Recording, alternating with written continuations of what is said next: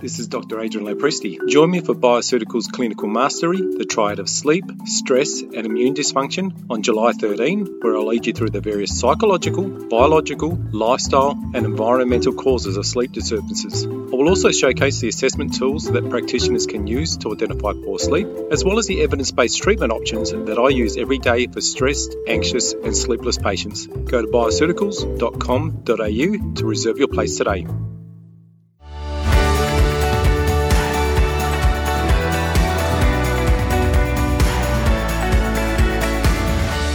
This is FX Medicine, bringing you the latest in evidence-based, integrative, functional and complementary medicine.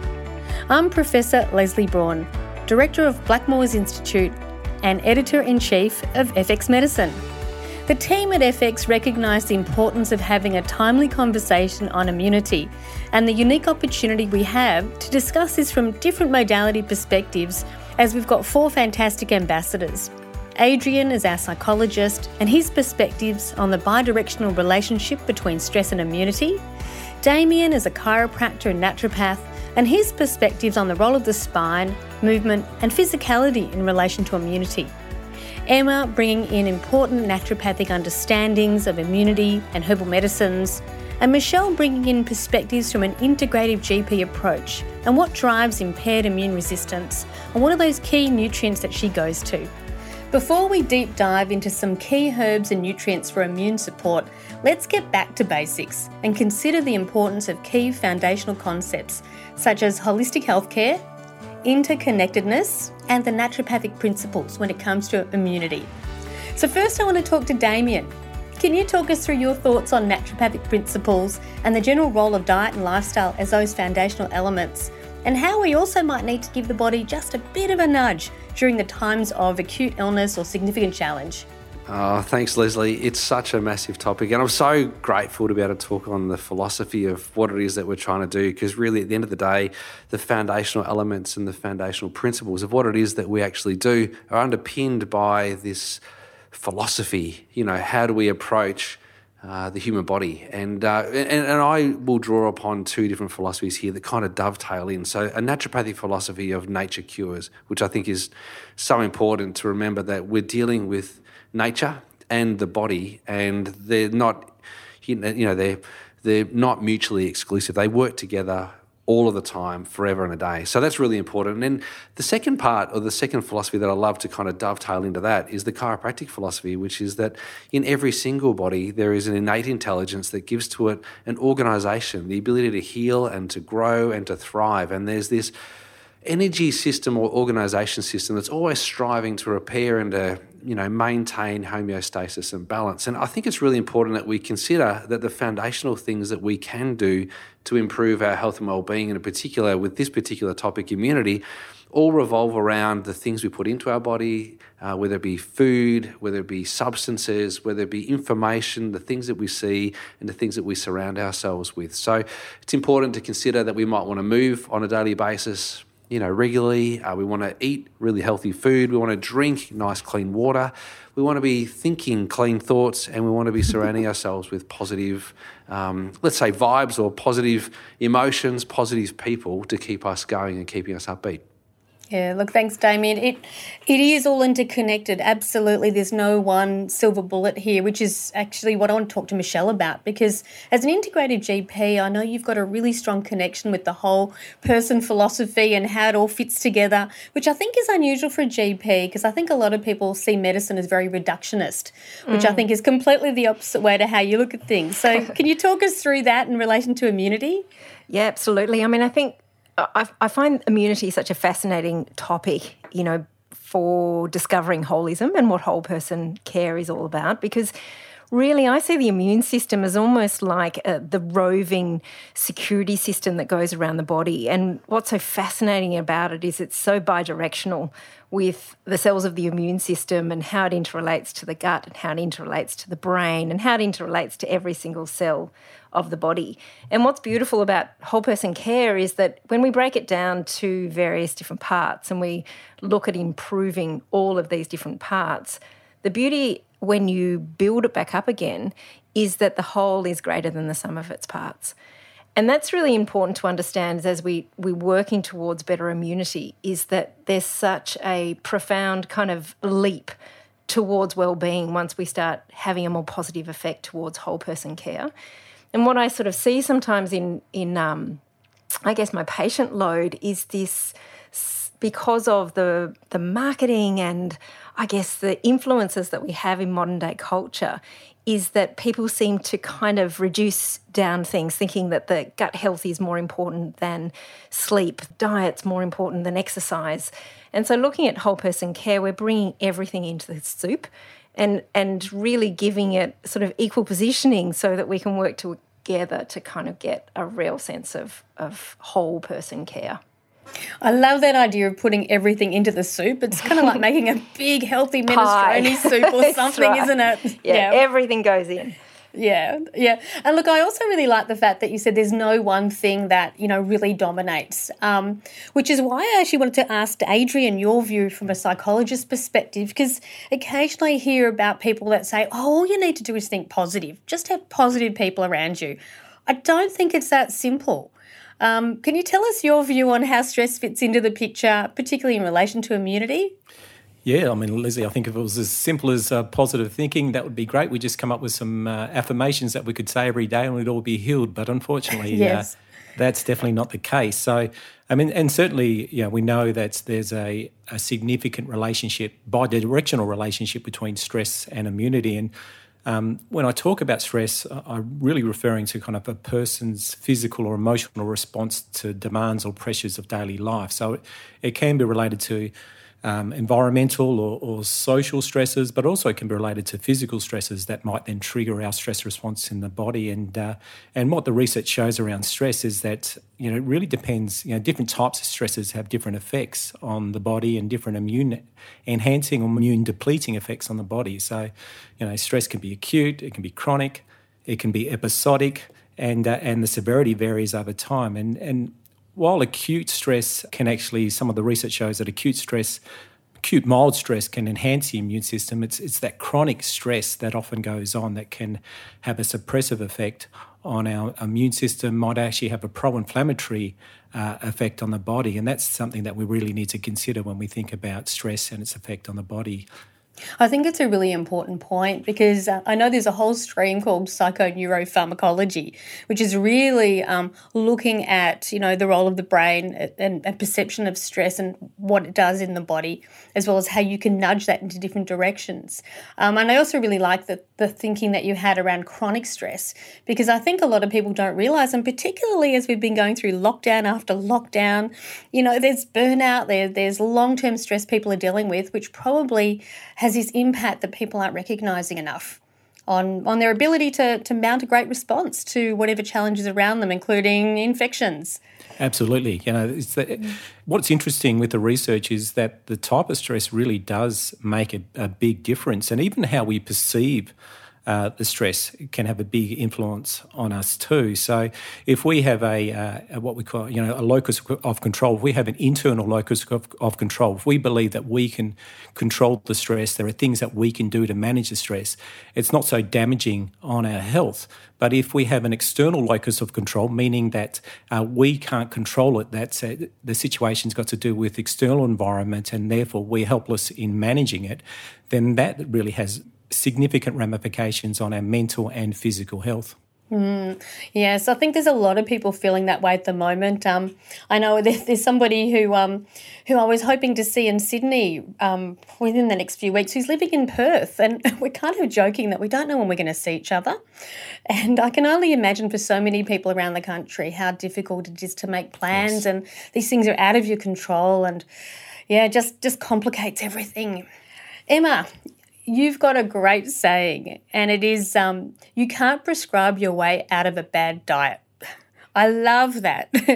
So what's our naturopathic understanding of the importance of food and nutrition when it comes to the immune system and, when you're under fire and you've got to really make sure you're bulletproof?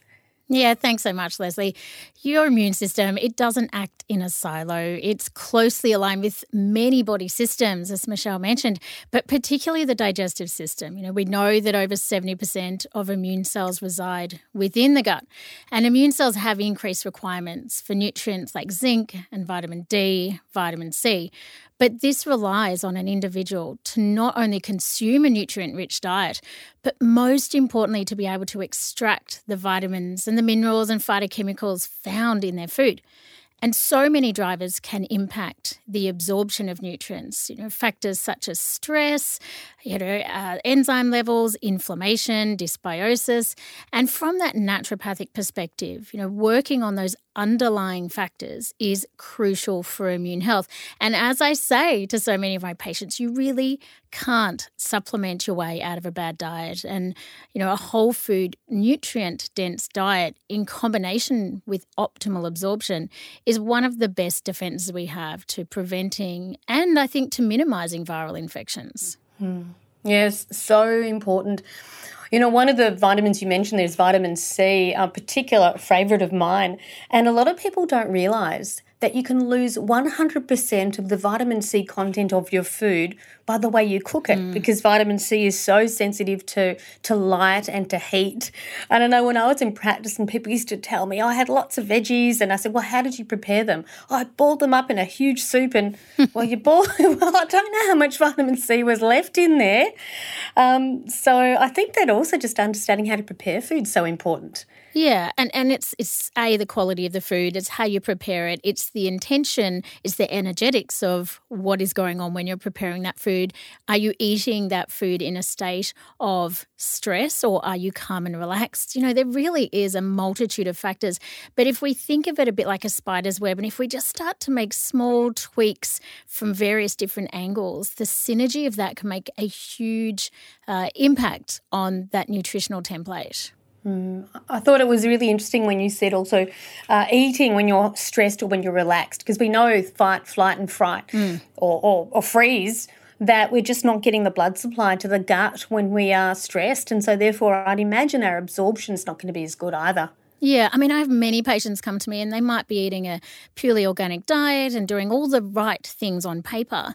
But then when we dig down, it's the absorption factor that is the missing link. So it's very important to look at that. Mm-hmm, yeah. Look, I like all of you, I've been asked by a lot of people, what should I be taking right now? And what's the best things I should be looking at? So I have been doing a bit of research, desktop research through all the medical databases, and trying to be really systematic about it. And so I've been doing some research into the mechanisms behind the key nutrients and their roles in various aspects of immunity, especially obviously in relation to respiratory viral conditions. And ultimately what I was trying to find was the ideal nutritional components that are going to have multiple mechanisms of action and could also work synergistically and were really safe. So when you think about it, the ideal component should be able to display a bunch of different mechanisms. And ideally the first one would be to strengthen our first line of defence, so the natural barriers of the nose and throat, lined by epithelial cells, making sure that's nice and strong, moderating our immune response when a virus does enter into the body, that it has a direct antiviral activity of relevance, that it moderates inflammatory responses, and ideally also reduces the tissue damage which is caused by excessive free radicals, which tend to form through the whole immune response. And then I was thinking about, okay, what about the role of diet? And are there just a bunch of nutrients that we know most people are suboptimal because either they're not getting it through their diet or they're cooking it up to the point where there's nothing much left, or for other reasons? So after quite a few hours of research, I uncovered 4 absolute heroes that meet nearly all of these criteria, and no surprises to anyone. They were vitamin C, of course, vitamin D, zinc, and quercetin. And quercetin might be a new one for some people. Michelle, you and I have talked about these before, and I know they were no surprise to you. Can you tell us a bit about them? Oh, absolutely. I'm going to start with my top favourite that has basically transformed my whole clinical practice, and that is zinc. And I'm equally as great fan with vitamin C, but we'll get to that in a second. So zinc is just such an important coenzyme. And I noticed, like, you know, I was looking over the weekend at what the latest statistics are in terms of how many people have suboptimal zinc status. And research came in at around 50%. I've seen, women of child rearing age, around that late teen, sort of, up until their 40s or so, of having up to around 76% of women at that age group having a deficiency in zinc.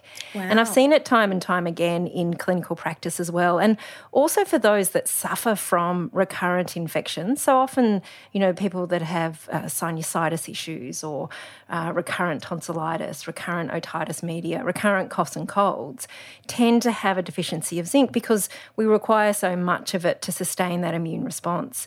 And of course, we don't store zinc in any particular way, so we do need a regular amount of zinc that's taken in.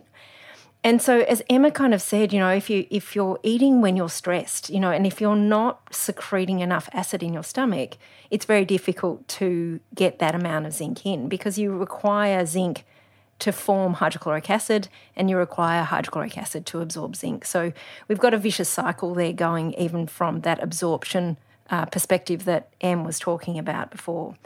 But zinc is it's a super coenzyme. So it is an antioxidant. It supports the epithelial lining to help protect against pathogens even entering into the body.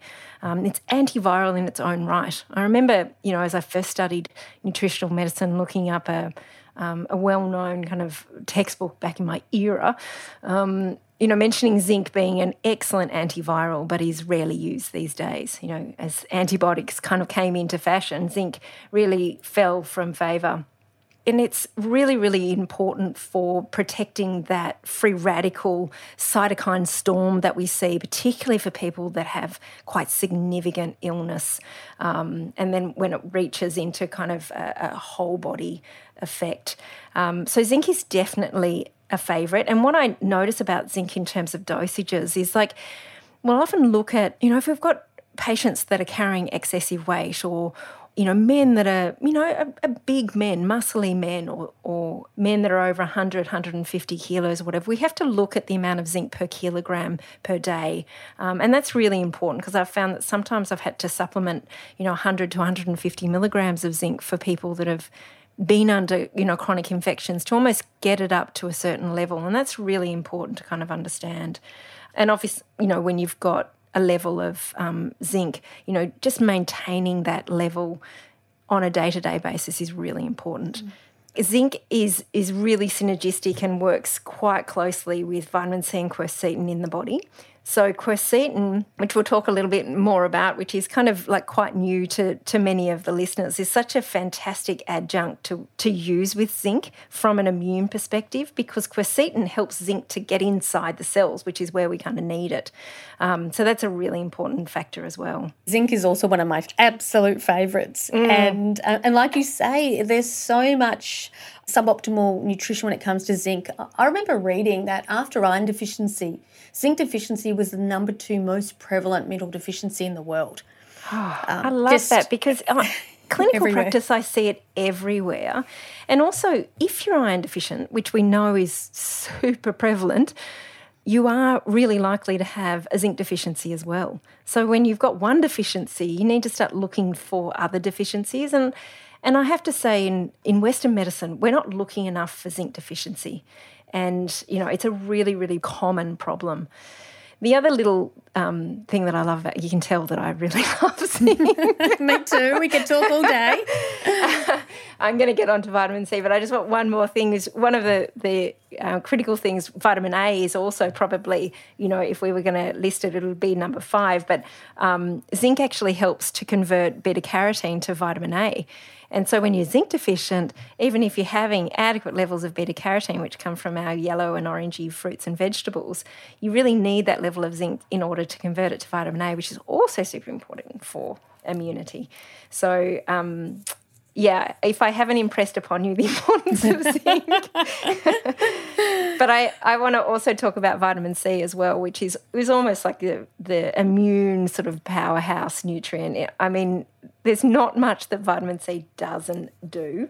It's just such a vital protector for the prophylaxis of infection, but also in the treatment phases of viral infections as well. And I was fascinated to read some of the recent research on the utilisation of vitamin C in the ICU arena. And, even some of the influences of using vitamin, they tested patients in ICU and found that 50% of them were deficient in vitamin C, even if they were given intravenous nutrients. So utilising the way we utilise vitamin C in chronic infections or acute infections or septicemia or even chronic stress is really important to remember that we're using it up so much. So we're needing to replenish it so that we've got a storehouse of it so that we can use it to continue to fight infections and as immune protection. So, Michelle, one of the things that we found in the hospital with vitamin C is a lot of people who are diabetic are not having a lot of fruit, and so they tended to be low in vitamin C. We also know people who smoke cigarette smokers, it increases their demand for vitamin C beyond what you get through your diet. Yeah. And as you rightly say, vitamin C gets flushed through the body pretty quickly. Yeah. So a lot of people think, I'll take one big dose in the morning, but you've actually got to take smaller doses throughout the day to really make sure you've got you're protected with vitamin C for as much as possible. Absolutely. Like its half-life's around 6 hours. And factors like quercetin or alpha-lipoic acid help to recycle vitamin C, so they're natural recyclers of vitamin C, which are useful as adjunctive nutrients to go alongside it. But, you're absolutely right. Vitamin C doesn't have a long half-life. We've got to get it regularly and often, and particularly in acute infections, even that kind of sipping on it all day is really useful. On a practical level, looking at the more the body is under stress, the more the digestive system can absorb, which is great news. So in acute infections, we can use, doses up to 8 grams a day. We've got to obviously watch for the gastrointestinal effects of that, the gurgling, the loose bowels and all of that kind of other factors that many people, are aware of. But when those requirements are up, in high fever states or acute infections, you will absorb a lot more vitamin C than you ordinarily would.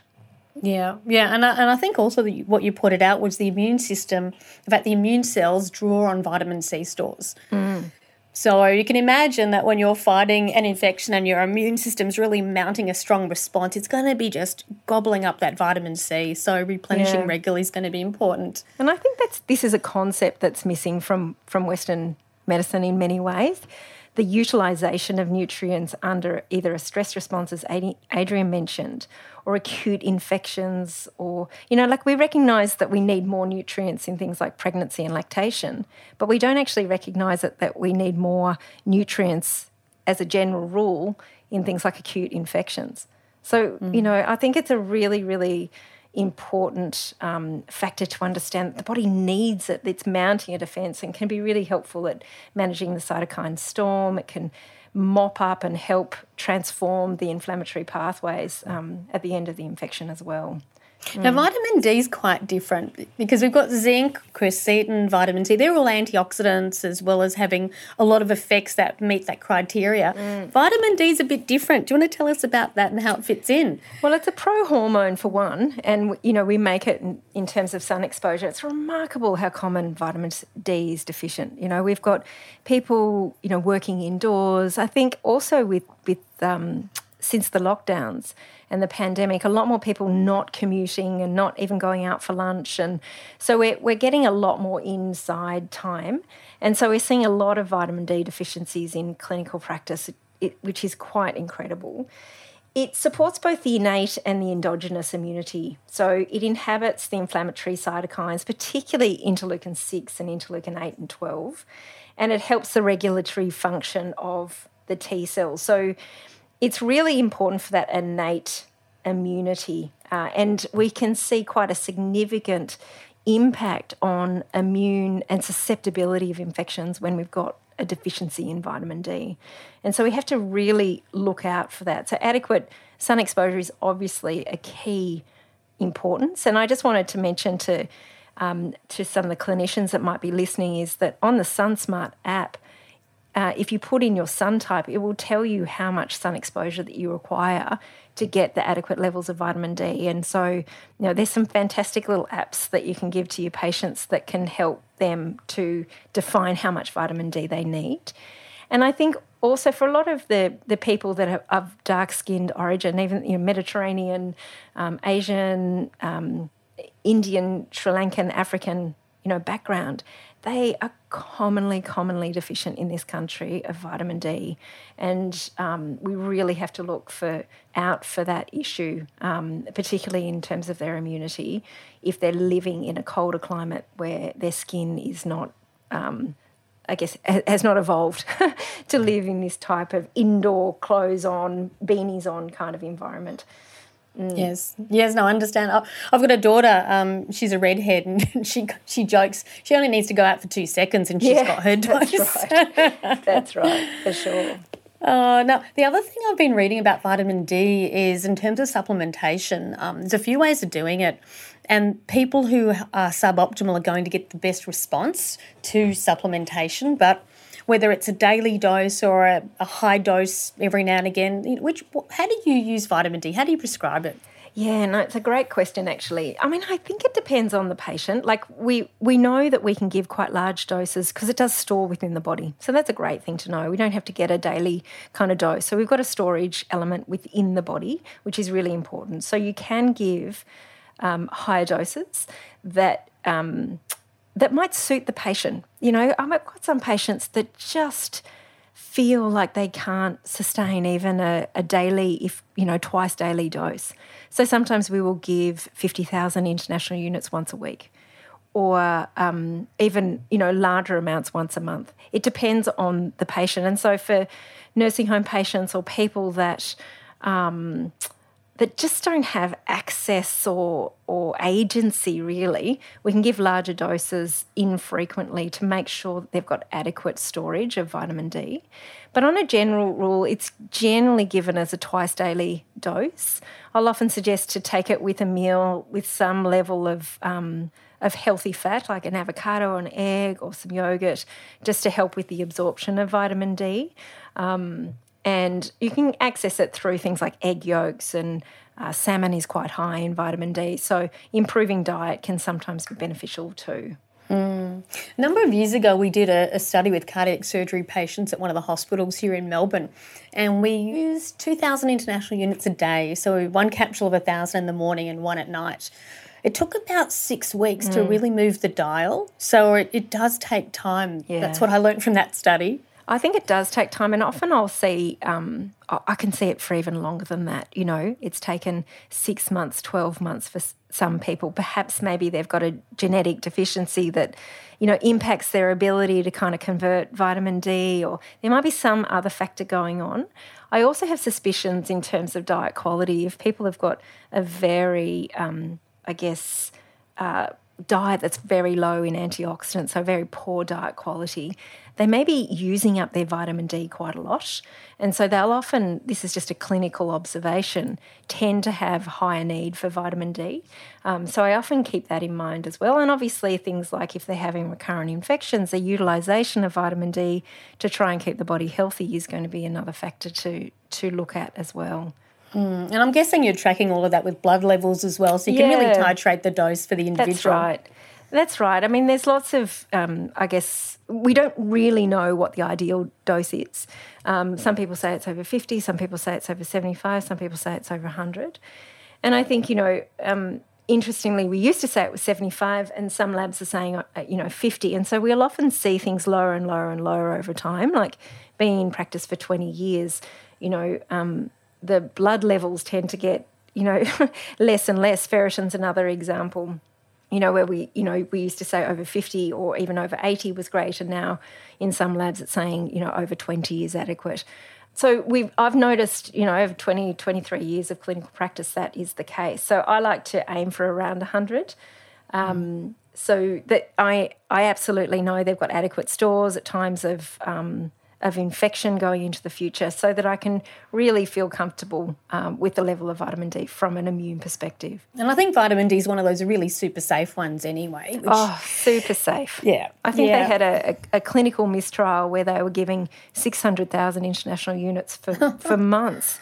Daily for months, and there was no ill effect. So I'm not suggesting for 1 minute for people to do that, but the fact of the matter that they used really high doses is a mistake, and it was not found to be particularly toxic at all. Oh, an accidental toxicological study. Correct, okay. Exactly. Yeah. Oh, look, thanks for that. And you know, there's some fantastic herbs out there as well. I know we've been talking nutrients, but there are certainly some really useful and powerful herbs as well. So, Emma, I've no doubt you've been asked a lot about this in your practice. I mean, my favourites are Andrographis, Echinacea, even Pelargonium in this situation, but I'm really keen to hear, you know, what you think of those and have you been using them? Yes, extensively. Although I've got to give a caveat, I do not use Andrographis as a liquid herb because my patients cry too much. So that's always in a tableted form because it is so very bitter. But it is one of the first herbs that I think of for acute viral infections, because if you get the dose right, within 3 days an upper respiratory tract infection can change, it can shift. And the mechanism of action for Andrographis is it's got many. It's antipyretic, so it'll bring down a fever, anti-inflammatory, antiviral, immune modulating, and it also provides symptomatic relief. So it's got so many different mechanisms, but if you're looking at the research, the main bioactive is the andrographolide component, and it's got this incredible dual action. So firstly, it's been shown to inhibit the viral entry to cells by binding to hemagglutinin and neuraminidase receptors on the cell membrane. So these are the receptors that a virus will bind to. So andrographolide can prevent that or reduce that. And then secondly, it reduces viral replication within the cell itself. And that's been seen in the literature in regards to influenza A. It is such a useful herb. But yes, I definitely use it in a tableted form.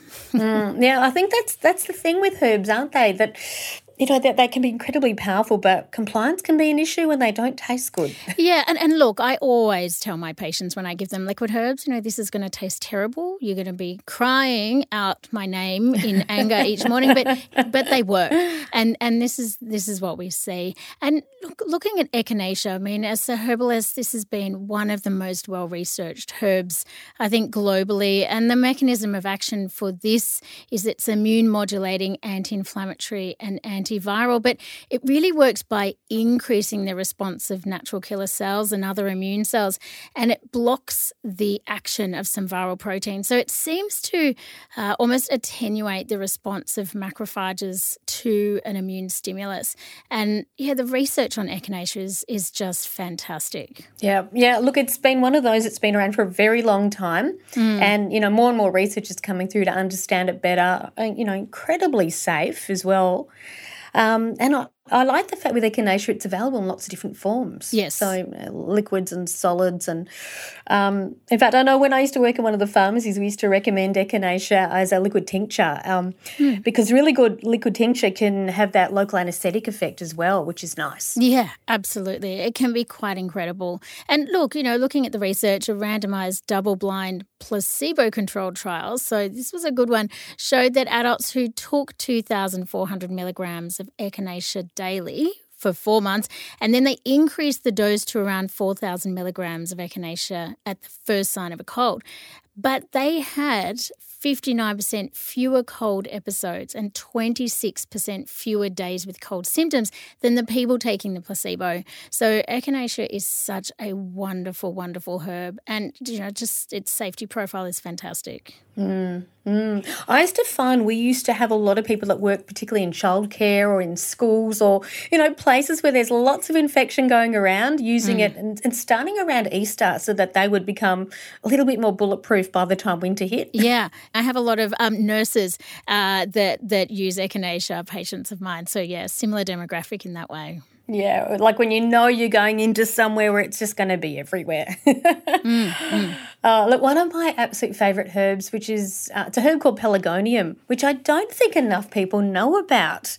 I love the story of it. It came from South Africa. It was used by a number of the tribes there, way back in the day for, really serious respiratory illnesses like TB. Was brought to the UK, eventually was studied again in Germany. A PhD student, I think in the 1970s, discovered it, had another look at it, and wow. Yeah. Wow, it's amazing. Tell me what you know about it. Yeah, I do think it's amazing. And it is a very undervalued herb so far here in Australia. So I'd love to see more clinicians making use of it. I mean, the mechanism of action for pelargonium is it modulates the immune system. It's antiviral. But the thing that I love the most is that it's really helpful for symptom relief.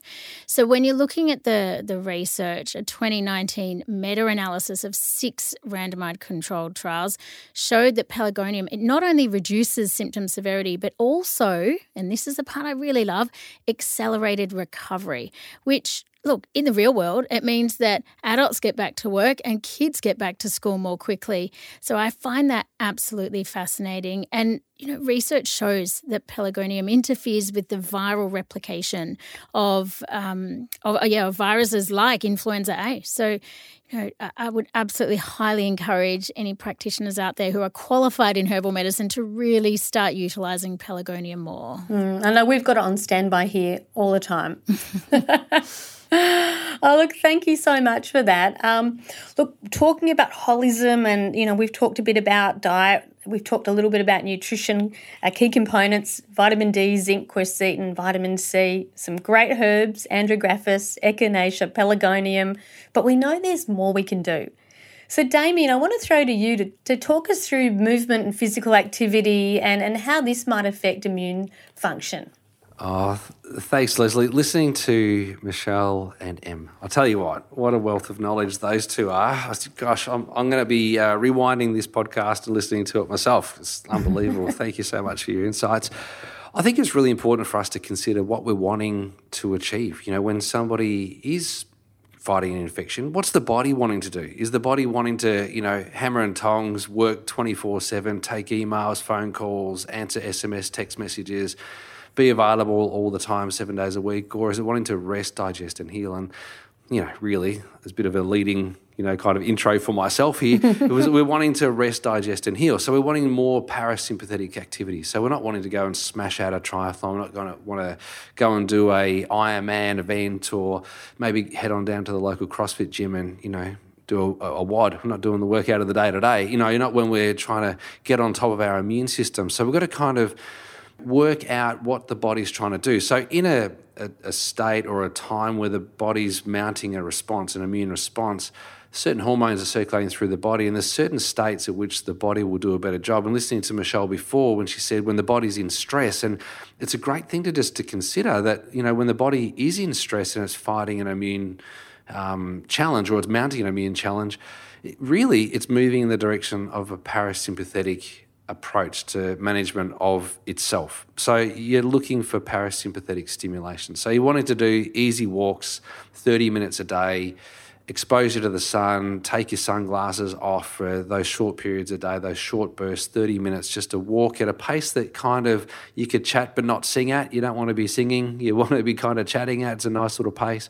And doing that on a daily basis in the sun, provided it's not raining and, not stormy outside. But there's other things that you can do to bring yourself into parasympathetics, which is very important from a chiropractic perspective and a movement perspective, and that is to lie on a posture pole. Get yourself a foam roller, lie on the posture pole in a crucifix kind of position with your legs out straight, the posture pole running straight down your spine with your arms out stretched to the side and then breathing deeply into your stomach.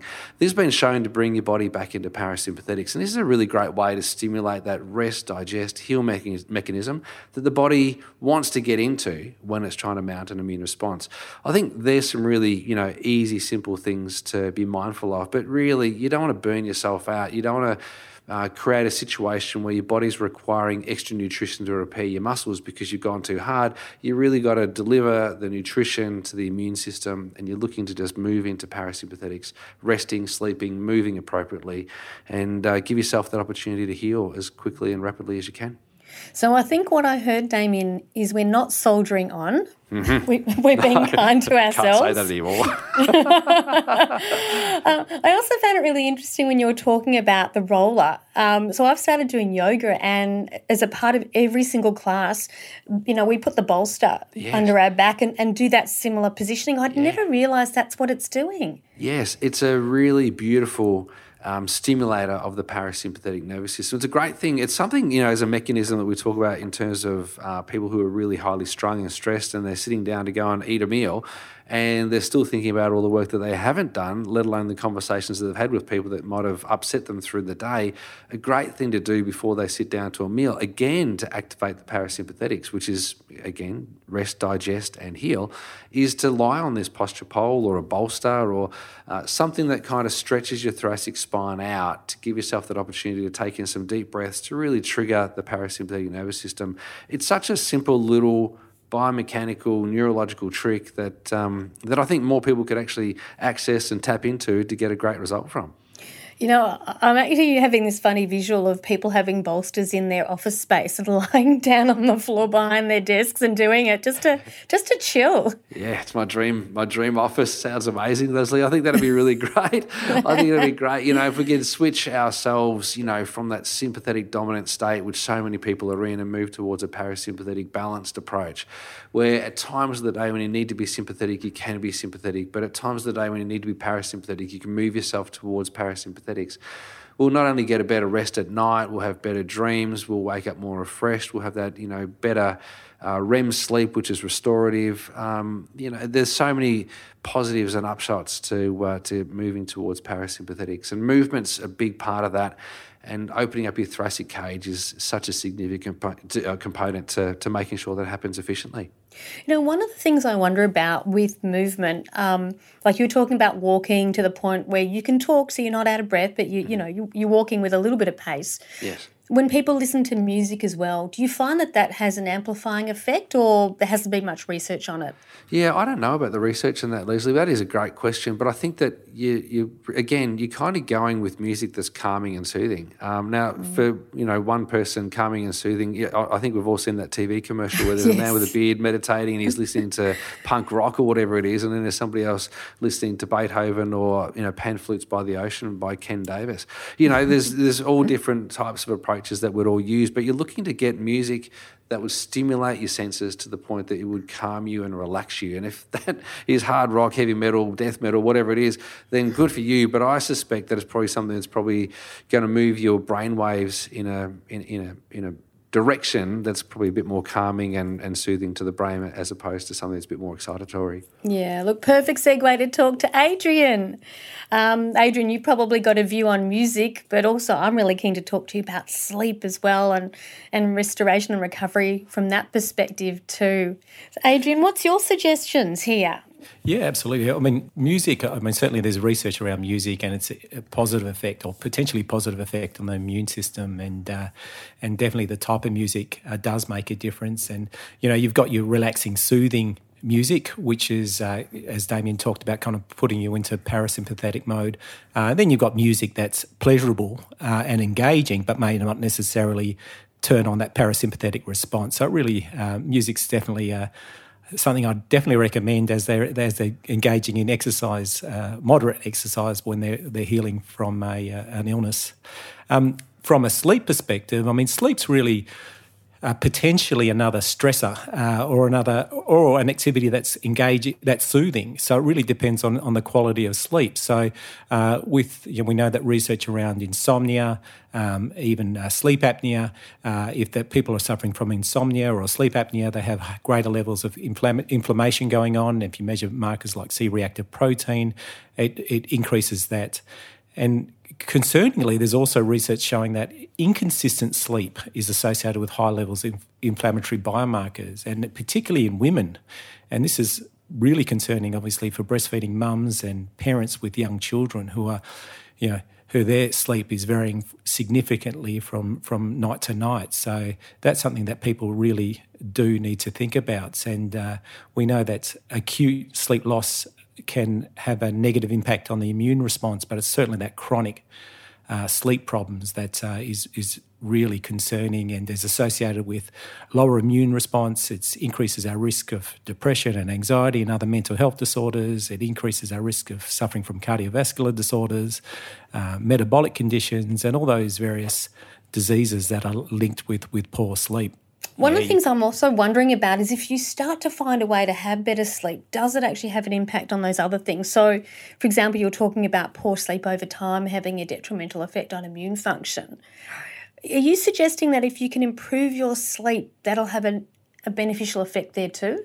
Definitely. I mean, if we think about people that aren't sleeping and what will happen during the night for them. So if they're not sleeping, they're staying up during their night, they may be stressing about the fact that they're not sleeping. And we know that if you're thinking about a negative event or you're thinking about a stressor, that then triggers our cortisol response. It has a significant effect on our sympathetic nervous system. So you've got this, the fact that you're not sleeping, then you've got thinking about the fact that you're not sleeping, and that then exacerbates it.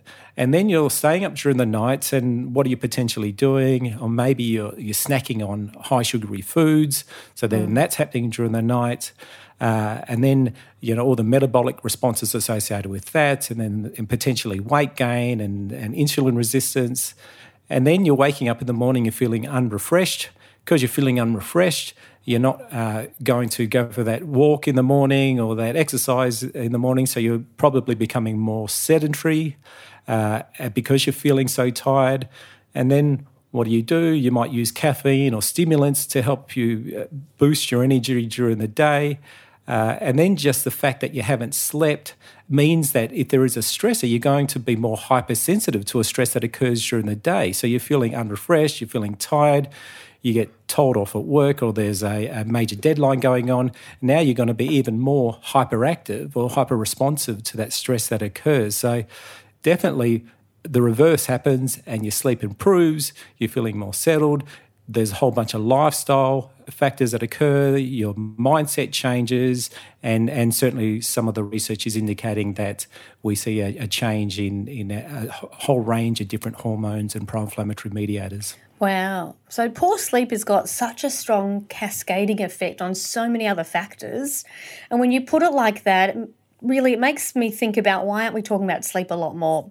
It's definitely something that we do need to ask about when we're seeing our clients and asking about sleep and how do they manage sleep and what's their sleep hygiene. And I encourage anybody to, if they're working with their clients, to just really understand the importance of sleep, ask about, certainly assess for it. There's plenty of useful checklists and questionnaires that people can quickly give, and then really knowing about good sleep hygiene.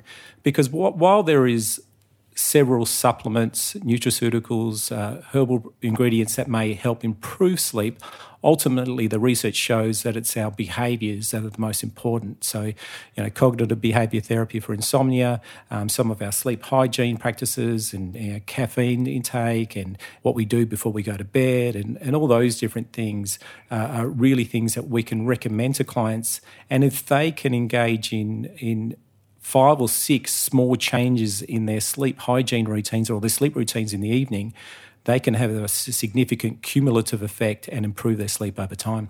Adrian, I used to have such problems with sleep, still do from time to time, and I found the 3 things that really helped was, first of all, not taking my multivitamin in the afternoon because all those B group vitamins can really activate. The second one was having a journal on the side of the bed. So if I woke up with, just thoughts going round and round that I felt I had to hold on to till the morning, I could jot them down and go, right, I've let it go, it's there, and I go back to sleep. Yep. And the third one was a cool room. Being in a cooler environment just completely broke the cycle. It was fantastic. Yeah, it's so simple. It's some of those things that are, it doesn't have to be rocket science. There's not a whole range of magical solutions. There's just some of those simple things that people can do that, and it just really means people just take stock and just kind of question, well, what am I doing that might be impacting on my sleep and what are some things I'm doing in the evening, because it's not just about what you do before sleep, it's also what you do during the day to prepare yourself for sleep. So those are the things we also need to really take into consideration. And unfortunately with sleep, with many things in life, if you try harder, you do better. But when it comes to sleep, if you try hard to fall asleep, you generally do worse. So it's more about just doing the right things, and as one of the consequences of doing the right things is that your sleep will then become better. You remind me of something one of my kids said once. We were learning meditation at home, and they said, "I'm going to do the best meditation ever." And I'm going, "No, not with that attitude." Thank you for that. Look, I think that sleep, restore, recovery, we've been hearing a lot about that. And I know, Emma, we talked earlier and you were mentioning the importance of convalescing. And it's something that we don't talk about that much anymore. Is this something you talk to your patients about? Yeah, I call it the forgotten art of convalescing. And look, it's really about surrendering to being still, to letting go of that need to be busy, and to really take the time to nourish the body with easily digested nutrient-dense foods, such as that global favourite, the chicken soup. Mm-hmm. And what I've noticed clinically is that if people convalesce properly, they have a much more efficient recovery and they have less chance of relapsing down the track. And I highly encourage it in my patient demographic, but people find it challenging to be able to stop and give themselves permission. So as a clinician, often I will say to them, I give you permission to do nothing for 4 days. And you've really got to be quite firm with patients sometimes on this front. Now, I'd imagine that's quite hard for a lot of people. It would be very unnatural. Exactly. That's right. They're so busy doing that being still can be challenging. And Michelle, is this something you talk to your patients about, and how did they respond if you did? Yeah, I actually do talk a lot about convalescing because I agree with Emma wholeheartedly. It is a forgotten art. And I think, in many ways it actually is quite natural for us. Like if we can learn to read the body, so is really important. So when the body does get sick or even mentally unwell, Adrian will probably know about this, like we actually have a sickness effect of the body. So that inflammatory response that we do get when we're unwell is actually meant to help the body to rest and to not feel like doing anything and to feel sick and apathetic and unmotivated. So it's really important to remind patients that that's actually quite a normal process of being sick. So that kind of helps them give themselves permission, like Em said, because they do require, a lot of patients are so familiar with being busy. But, in many ways, it's an unfamiliar sense to rest. Like we have this internal pressure in ourselves and also from the society that we live in. And I think, really as a culture, we really need to look at the ways in which we respect convalescence and respect rest. And I think in other cultures, like in Italy and in Finland, they actually have words that express, and I don't know the words, but it's like the joy of doing nothing, I think as a culture here in Australia, we could actually do with a little bit of the joy of doing nothing, and I know FOMO is a massive thing for lots of people, but there's a new way of expressing that, which is JOMO, which is the joy of missing out. And so really celebrating the fact that we're missing out on something vital and just lying and watching the clouds go by can be really important. But the other thing that I'd really like to say is expectation as well. So, as we were talking about, sometimes with viral infections, you can get a post-viral fatigue issue. And we don't, we suspect a lot of the mechanisms, but I'm not sure we've got a body of evidence that says this is exactly the people at risk of something like a post-viral fatigue syndrome. And so we have to be really careful for patients that experience that because expectation is really important. And so pneumonia is another classic example. I'll often see pneumonia in clinical practice, and from what I witness, it takes months to fully get that vitality back after a significant pneumonia. And that allows people to actually give themselves a break and not push themselves so hard. So their expectation is in line with the way that their bodies healing from an innate perspective.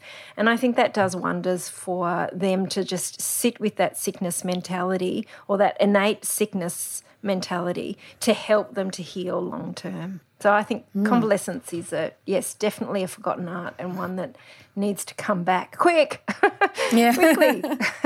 Well, I was going to ask you about one of the things you were talking about was that tiredness that comes when you're fighting an infection. So there's that fatigue, and I guess the way you've put it is that some fatigue is actually really helpful, and we should embrace it and just recognise it's our body saying slow down, just let it do what it needs to do and don't do anything else. But I guess we're hearing a lot about ongoing fatigue, like you said, a post-viral syndrome where it's just lasting beyond where we believe it should be. Yeah. And then it becomes a problem. Well, it does become a problem, because we don't know how to convalesce effectively, and also it just leads to a whole different way of building up the body. So, for example, if people have been under chronic stress and then get a significant viral infection, are they at more risk? Potentially. If they're nutritionally deplete, if they've got poor sleep, as Adrian was talking about, and they have challenges in mounting that immune response, if they've got depression, or significant sympathetic overdrive, or an inability to engage in that parasympathetic nervous system, they're possibly more likely to suffer from the effects of fatigue. So this kind of brings in that whole aspect of looking at patients from that holistic perspective, and for patients to look at themselves and all the different areas in their life that potentially might be creating the risk factor for more prolonged fatigue. And I think in our society, we have a society that reveres stress. We revere the people that can sleep 4 to 6 hours and get up and keep going in the morning, the ones that are doing triathlons on the weekend and getting their nutrients from super shakes or et cetera, et cetera. I mean, we all know that kind of drive in our community for striving and more and more and more. And, I think that sometimes some of our stresses are actually quite hidden. There's a lot of stressed people that actually don't even know that they're stressed, and that's an important revelation for some people that might be having a post-viral fatigue issue to really look at themselves from a holistic perspective. And I mean, one of my favourites, the forefather of Western medicine, Hippocrates, said, disease is either a matter of time, letting time and the innate immunity, get you through an illness, or it's a matter of opportunity. And I think for that post-viral fatigue, sometimes it can act as an opportunity for people to look at themselves holistically and assess their lifestyle, and we have this opportunity to rebuild them nutritionally and emotionally, psychologically, and from a more wholesome lifestyle perspective. And that can then equate to a longer experience of health and vitality, hopefully, in the future. Look, I'm going to start wrapping up. It's been just wonderful talking to all of you again, and I'm going to go around the room and ask each of you, what are your top, say, 3, maximum 5 things that you'd recommend to people to support them to fight the good fight, fire up their immune system in the right way, and also help them with recovery. So I'm going to start with Damien. Damien, what were your top tips? Oh, I feel like I'm like Stephen Bradbury here. He's like sliding through with all the wisdom, and I'm going to come through as the winner. But I take vitamin C and zinc every day, and I can't go past it. I love it. I think it's fantastic. I love to get outside in the middle of the day and have a little walk. So that's the sort of thing for me that obviously I've given that as advice, and I do it as well. It's really important for me to help maintain my health and well-being to, just get a little stroll in there, and also keep my vitamin C and zinc levels up. But I love also at the end of the day, after a big day of adjusting, where I'm hunched over, so if I'm hunched over, I'm in that fight or flight posture. I'm in that posture where my shoulders are forward, I'm hyperventilating, I'm not actually breathing well, to actually lie on a bolster or on my posture pole, we've got a posture pole. I will lie on that and stretch out my chest and try to flatten my thoracic spine to just open everything up, to take me out of that fight or flight kind of posture. And that kind of practice, those 3 things for me, they're pretty much non-negotiables, and that's what I do on a daily basis. So I'd recommend that to anybody. And they sound pretty easy to do as well. Not hard. Pretty no. simple. And Adrian, your top tips? Yeah, before I get into that, I've got an opportunity to show off my really poor Italian skills. So the joy of doing nothing is il dolce fare niente. So the joy of doing nothing. Sounds good to me. All right. So in terms of my tips, I mean, I think one of the things is certainly around engaging in positive activities, and we know that that is associated with improved immune health. And interestingly, there's actually a study. The term was coined emodiversity, and that's really around having a whole range of different positive emotions. You know, it's emotions like joy and happiness, and what the research showed is that the more emodiversity that you had, the better the inflammatory, or the greater the impact on anti-inflammatory mediators. So for people to really think about not just positive experiences and feeling good, but if they can kind of increase the diversity of experiences by engaging in a whole range of different topics and activities and around people, that's going to have a really positive effect on their overall health.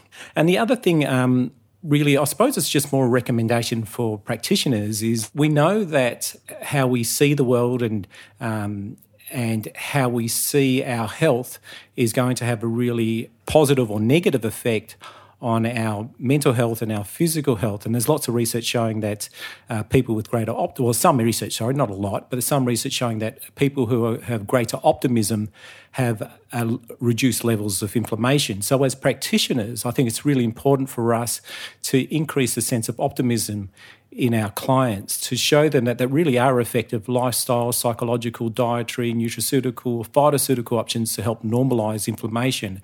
And if we can provide some sensible information, showing them that there's a whole range of things that they can do to restore themselves to better health, and that's through us developing a really trusting relationship, for us to give them sound and reliable information. I think that's really important for us as practitioners.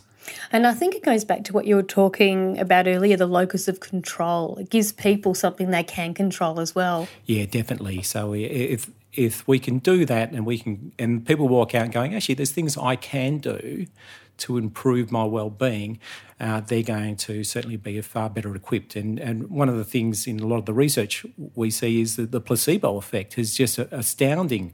And that placebo effect is often around expectations and belief and hope.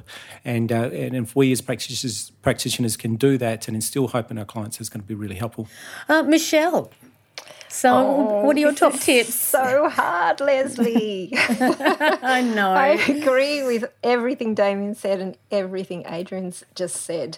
But if I was going to add anything, I mean, I think looking at the person as a whole, looking at yourself as a whole, is really important. And managing stress, whether it's internal stress, such as, from a poor diet, from poor nutrition, from gut dysbiosis or poor gut health, to, and also things like, are we living a life that is according to our values? Is it aligned with what we want? Is all really important for internal stress. And then external stress, are we doing too much? Are we working too hard? Have we given up our leisure time? These are all the factors that can help us to really come into ourselves and get a sense of vitality that no one can really take from us. And then adding in, nutritional medicine is really has been such a frontier for me. It's really important to my practice is looking at those key nutrients, as you mentioned, vitamin C, vitamin A, vitamin D and zinc are all such profound micronutrients and vitamins for the immune system, but they also, have aspects in terms of anti-inflammatory, antioxidants. It's like this global effect that they work synergistically with each other. So, and the other thing is exercise, getting out into nature. I think, we are natural beings. Nature is where we probably, most of us feel most alive, and we have become more solitary through lockdowns, more isolated, trapped in our homes for some people. So getting out in nature is such a fantastic healing modality on so many different levels. So I think, it's really, really important that we have a great relationship, and it can teach us so much in such a subtle way. And the other lovely, thing that I always say to my patients is everything in moderation, even moderation itself. So having that real balance, and testing our boundaries from time to time. And Emma, is there anything left to say? I'm sure you've got something to add. Oh, there's always more to say, isn't there? Look, I think the consistency of small actions really pays off in the long run. What I see is so many people go too hard, too fast with health changes, and then they find it all so overwhelming that nothing is maintained. So just focusing on some small strategic things, like maybe ensuring you have a nutrient-dense lunch on a daily basis, maybe making sure you're hydrating well or sleeping well, but making small actions is always my number one tip for anyone that wants to make health changes, and definitely seeking the advice of a qualified health professional, because health is too important to guess. And I know a lot of clinicians will be listening to this podcast, and they too need to ensure that they are seeing a health professional for guidance and for help and support along the way. And the last one is to think, how do I eat the rainbow on a daily basis? So taking it back to that very granular level of food as medicine, thinking what is one small item that I can add to my meal to increase the nutrient density. And it could be something as simple as, chopping a tiny bit of parsley on your eggs in the morning, or throwing some toasted seeds on your salad, or even just adding one extra vegetable into your dinner. But there's always one item that you could easily add to a meal to upregulate that nutrient density. So small, regular, consistent changes is what I'm always focusing on. Thank you, Emma. I know there's been a lot of research showing that if you just make a small little change, but you keep it consistently going, it has a huge impact. Yeah, so important. Absolutely. Look, I just want to say a very big thank you to Damien and Michelle, Adrian and Emma. It's been an absolute pleasure talking to you about immunity in a viral world where we are today. There's so much we can do. And I'm really hoping that the clinicians who've been listening to us are going to go away with some renewed energy and a couple of tips and maybe some new ways of talking about things with their patients as well. So thank you very much, everyone. Don't forget, you can find all the show notes, transcripts and much more at the FX Medicine website. I'm Professor Leslie Braun. Thanks for joining us.